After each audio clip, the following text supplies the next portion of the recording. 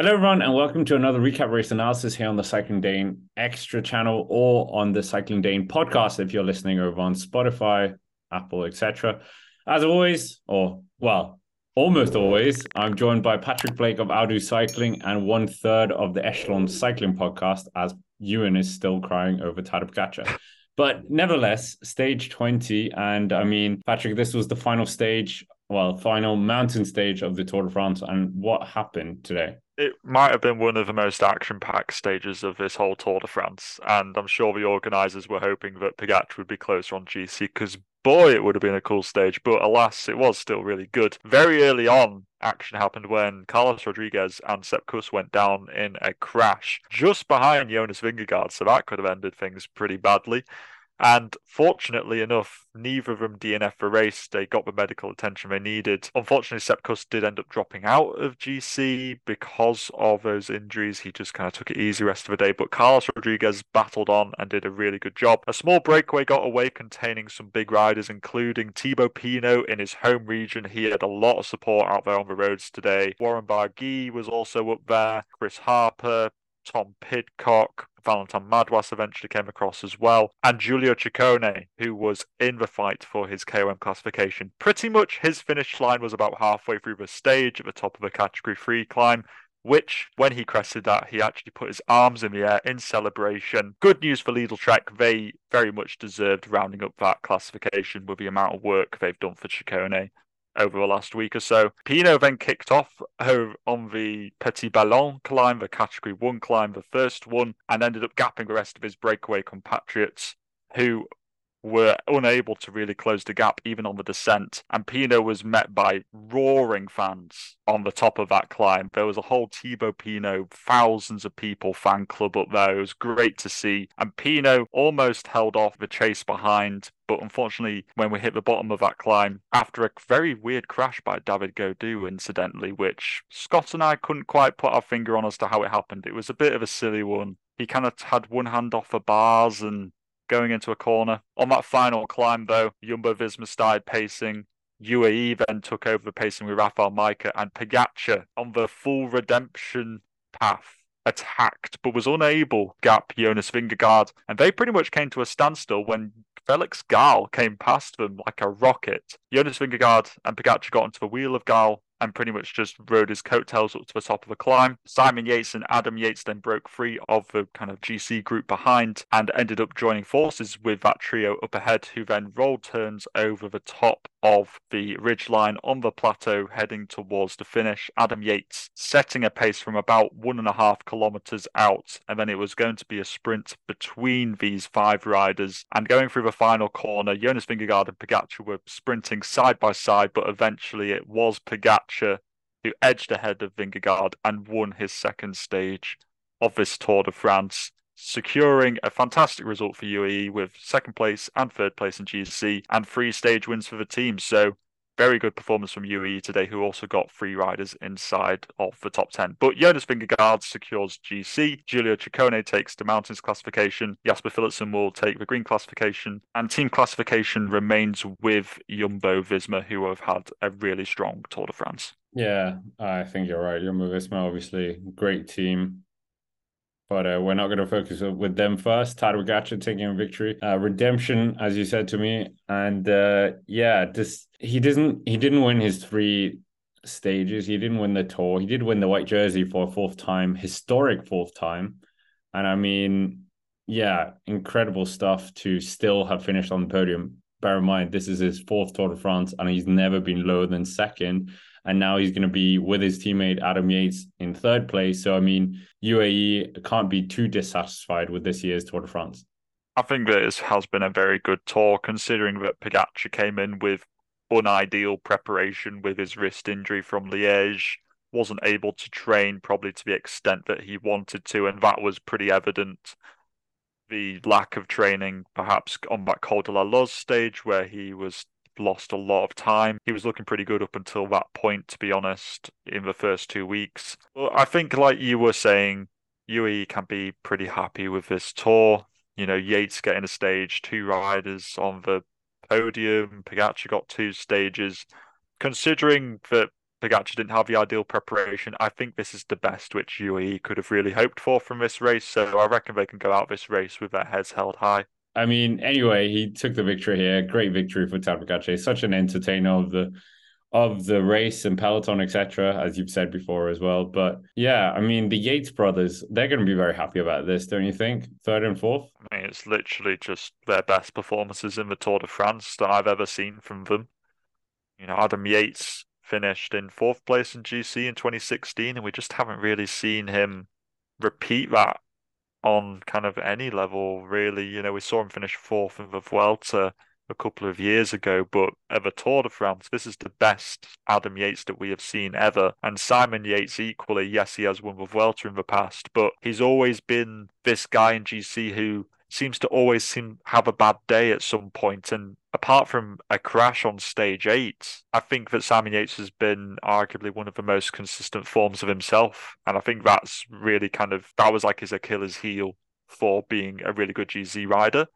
So it's good to see that he was able to be so consistent in this race and almost an ever-present threat for a top 5 place in GC. And I'm sure that the Yates household will be overjoyed this evening and can't wait to kind of see the Champs-Élysées finish tomorrow. I mean, one man that they both leapfrogged in the last week, unfortunately, Carlos Rodriguez kept hold of his Tour de France for once, but yeah, what a ride by him after that crash and still making sure that he holds on to that 5th place. I thought that was, the ride of the day, to be honest.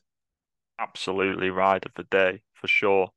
When you consider that he went down, he had cuts to the whole left side of his body, including like a cut on his face as well, right by his eye. He was at the medical car getting bandaged up. It looked, for all intents and purposes, like this was just not going to be for Carlos Rodriguez. I could have seen him dropping to 7th or 8th place on GC, but chapeau to him for hanging on. He just fully dug in like a warrior and held on to that 5th place in GC. Outstanding performance from Rodriguez, arguably one of the most, if not the most impressive performance of the day. Yeah, I agree. Bora Hansgrohe are trying their best to get rid of him. We don't know what they were doing. Seemed really unsportsmanlike, didn't it? We couldn't figure it out on stream. Bora Hansgrohe started pacing the second Category 2 climb for some reason that we couldn't figure out, whether we thought Hindley's on a really good day, so he wants a high pace, or Bora trying to get Hindley into the breakaway, or are they pacing just because Rodriguez is behind so they can leapfrog him in GC? But then Bora just sort of dissolved away from the peloton and nothing really came from it. So one of the stranger things to have happened out of today was Bora's random pacing on that Category 2 climb. But alas, it didn't put Carlos Rodriguez out of the game. He still finishes top 5 in his first ever Tour de France. So fantastic performance from Carlos Rodriguez. We'll see what he can do maybe at Movistar. Yeah, in your face, Jared Hindley. Well, not Jared Hindley, Bora Hansgrohe. Yeah. But yeah, the amount of debutants as well in that top 10 was quite impressive. Rodriguez, one of them, Jared Hindley, and then Gal as well. We were kind of mentioning like we needed an Austrian superstar, and he kind of just arrived to the front, reminding us that he is here. I kind of wanted to talk about them, but let's not. Let's talk about Giulio Ciccone, polka dot jersey, him wrapping that up. First Italian since 1992, a long wait. We know Pilosotti won it, but we won't go there in 2009. But how was his campaign compared to the likes of Paulus, etc.?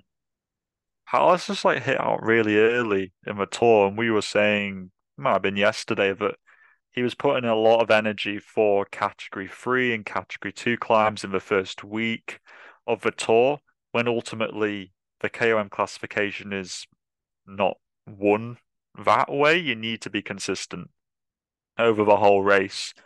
And actually, you can do really well by just waiting until the final week, which is largely what Ciccone did. He only really got him a break on stage 5, on that stage which Jai Hindley won. And he got a couple of KOM points there, but he's really just come into his own in the final week. And this is what Ciccone does so well. He's really good at the KOM classification. He's done it at the Giro before. He's really an expert at it. And especially when Lidl Trek are so committed to him, they literally took the race by the scruff of the neck at the beginning of today and said Ciccone is getting into this breakaway. And full respect to them. Skelmoser was integral to it as well, being in the breakaway and pacing for Ciccone. He is arguably the key cog for Ciccone's success. And yeah, chapeau to Lidl Trek alongside a stage win with Mads Pedersen, who, for all intents and purposes, could also win tomorrow on the Champs-Élysées, and a polka dot jersey. I think they'll be very satisfied with that. And I love how Lidl Trek went for the full polka dot regalia, even like the socks. I agree. Plenty of cycling pundits, the old god of cycling people don't like it, but I love the full polka dot outfit. Yeah. I mean, yeah, I think it was Brian Holm of in Denmark. He didn't like it, but I mean, he is a fashion icon in Denmark. But yeah, he can be wrong as well. Yeah, Patrick. I mean, Thibaut Pinot, one more year, or yeah, good ride by him. Yeah, it was a very good performance from Pino. He was one of the main actors of the day and made it very entertaining on that Petit Ballon climb. Everyone was rooting for him. It was fantastic to see. Will he stay on for another year? I'm not too sure. We, of course, there have been rumours about Cavendish doing another year after he left for Tour de France early this year. Whether Pino will be inclined after such a kind of promising Tour de France performance this year, I'm not too sure. We'll wait and see what happens in the media. I'm sure he'll get asked this question again, but he seems fairly certain at the moment that he's going to retire, but people can change their mind, can't they? Let's hope he does. But anyways, that's basically it for this recap race analysis here on the Cycling Dane Extra channel. Or if you're listening on the Cycling Dane podcast, make sure to check out Patrick's channel as well, down below in the link, I'll do cycling, and of course check out the Echelon that's coming every Monday, and we have our Tour de France dissection special coming up this Monday. So that's it for us. Thank you very much for watching, and we will see you around. Right, okay, I'll get on with that. So do you think Pogačar, something like he, or like Vingegaard looking back? Yeah, if there's that picture of them kind of looking at each other. Yeah, I'll try and find that. Or like maybe with Gal coming past them or something, and they were both just like, what?